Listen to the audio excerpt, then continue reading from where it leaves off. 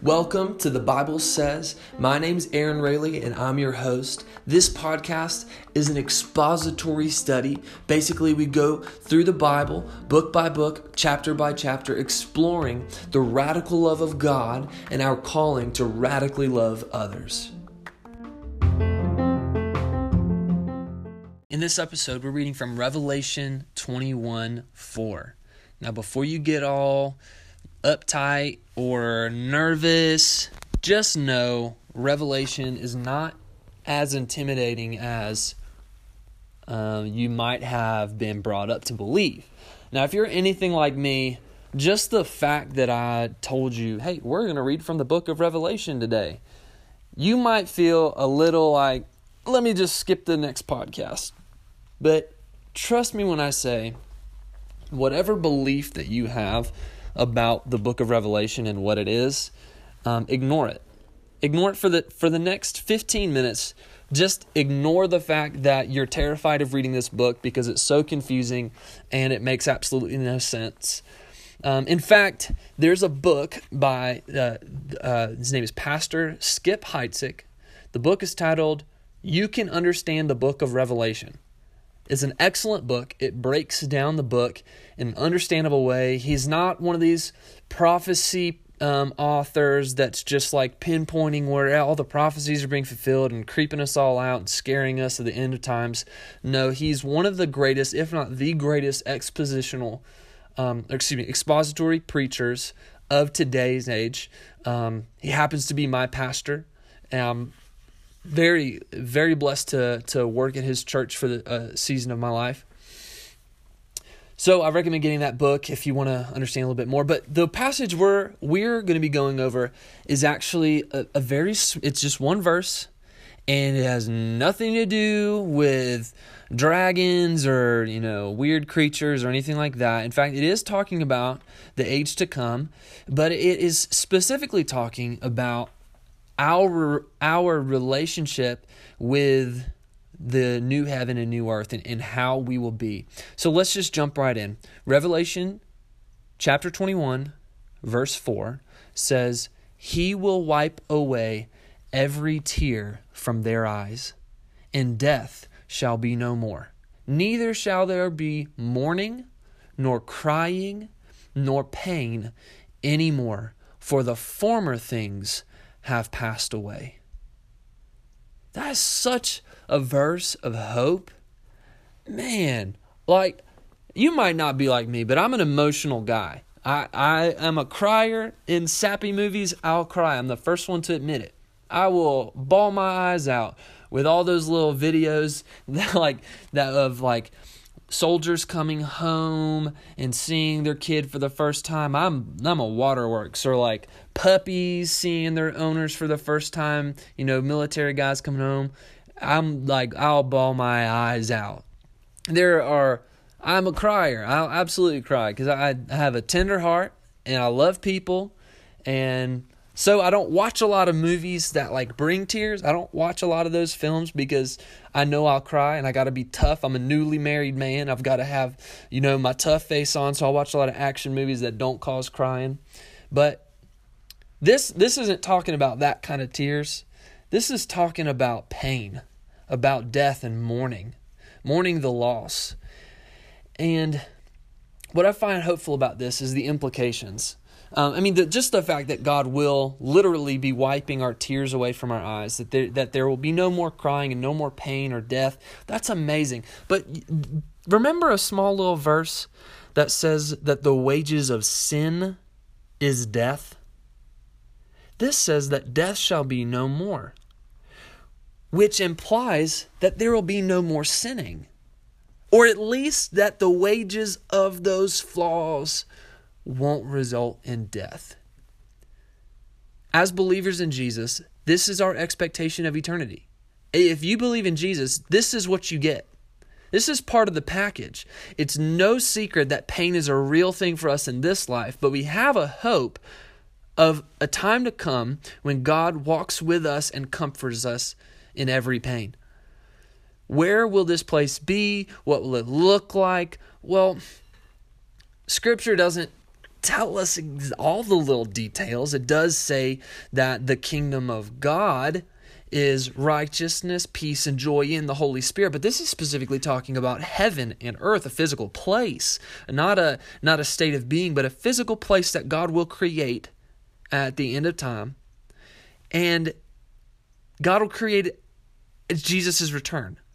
And while theologians have been debating what it looks like and when it comes and the order it's all going to happen and all that stuff, I'm not talking about that today. I'm not trying to teach an eschatological teaching right now. I'm just talking about the fact that we have a God that wants to comfort us in the midst of our pain. And what we know is true is that you have access to this reality today. Jesus himself called the Holy Spirit the Comforter. When he ascended to heaven, before he ascended to heaven, he said the Father will send his Spirit and he will comfort you. Luke 17:20 and 21 says, being asked by the Pharisees when the kingdom of God would come, he, or Jesus, answered, the kingdom of God is not coming in the ways that can be observed, nor will they say, look, here it is, or there, for behold, the kingdom of God is in the midst of you. Jesus was telling them that God's kingdom is here, right now, in him. And if the kingdom is here, then the king is here too. Now, this is something different than the new heaven, like I said earlier. The kingdom of God and the kingdom of heaven are two different things. Though heaven is within the realm of God's kingdom, it goes outside of the bounds of heaven and the bounds of earth. God's kingdom is anywhere the king is. And because he's omnipresent, his kingdom is omnipresent everywhere also. While Jesus is currently seated at the right hand of the Father, which is Matthew 26, verse 64, we have access to our King through the Holy Spirit. In fact, this is the very purpose in Jesus leaving the Spirit with us when he ascended into heaven. Jesus said, in John 14, 15 through 18, he says, if you love me, you will keep my commandments. So there's obedience. We got to be obedient. So anybody that tells you that, I'm not under the law, no, you still have to be obedient. There are commandments that he's given you. You have to be obedient to those things. He says, if you love me, you'll keep my commandments, and I will ask the Father, and he will give you another helper to be with you forever, even the Spirit of truth, whom the world cannot receive because it neither sees him nor knows him. You know him, for he dwells with you and will be in you and will not leave you as orphans. I will come to you. Jesus said in John 14, verses 15 to 18, he said, if you love me, you will have me 100%, and he will comfort you. I will not leave you as orphans, he says. I will come to you.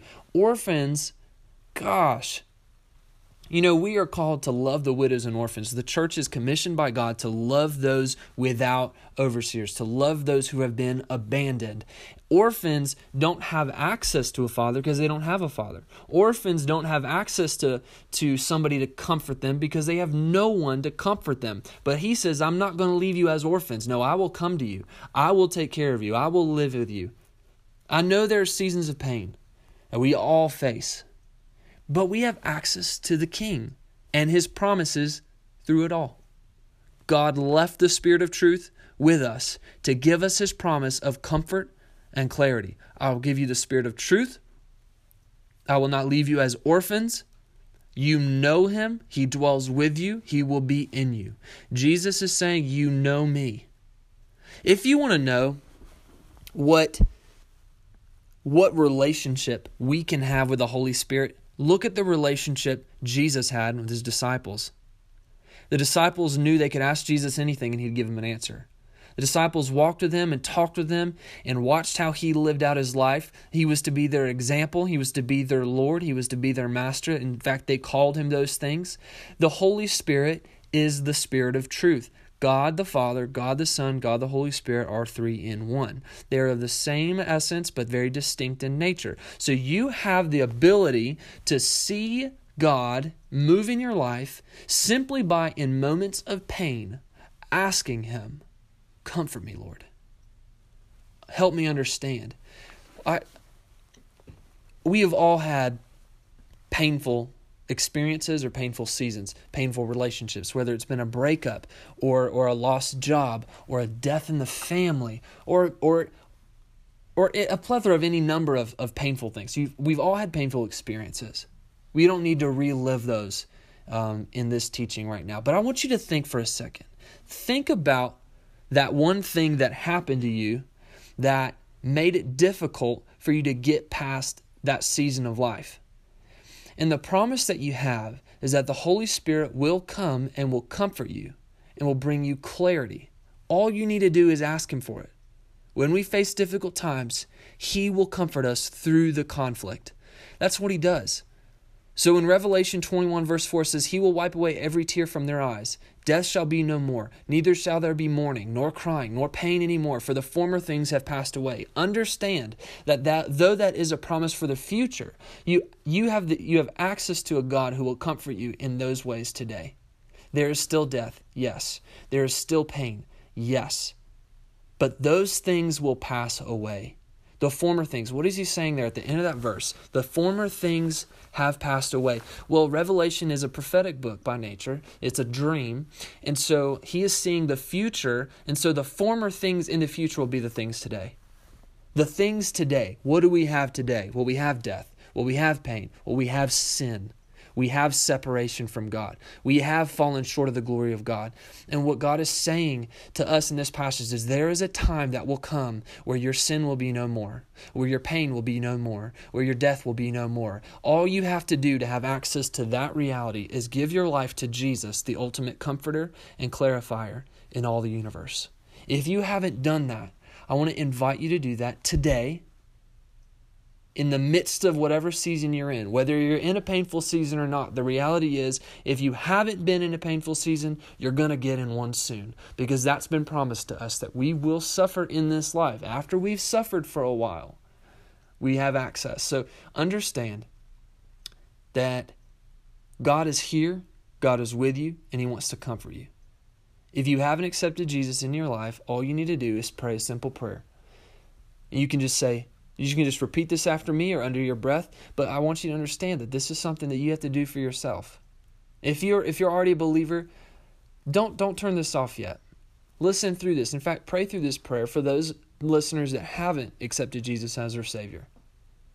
If that's you and you need to accept Jesus and you're tired of not understanding, you're tired of not being comforted through this pain and you need help, understand this. Jesus loves you. He has a plan for you, and He's here to comfort you. Pray this simple prayer. Just say, Jesus, I need you. I turn from my sin. Forgive me for the wrong that I've done. Come into my life. Be my Lord. From this day forward, I am yours. In Jesus' name, amen. Thank you so much for listening to this podcast. If you're one of the listeners that accepted Jesus for the first time, please reach out to me. I would love to hear from you. You can contact me. The best way is on Twitter or through my website, aaronraley.com. It's spelled with one A. Or at Aaron Raley, one A again, AaronRailey on Twitter. Send me a direct message. Reach out to me. Tell me you listened to the podcast and that you gave your life to Jesus, because I want to send you a Bible. I want to send you a few extra things to help you in your next steps. And I want to help you, most of all, I want to help you get plugged into a good local church that will help walk you through these steps. Thank you so much for listening. We'll see you next week.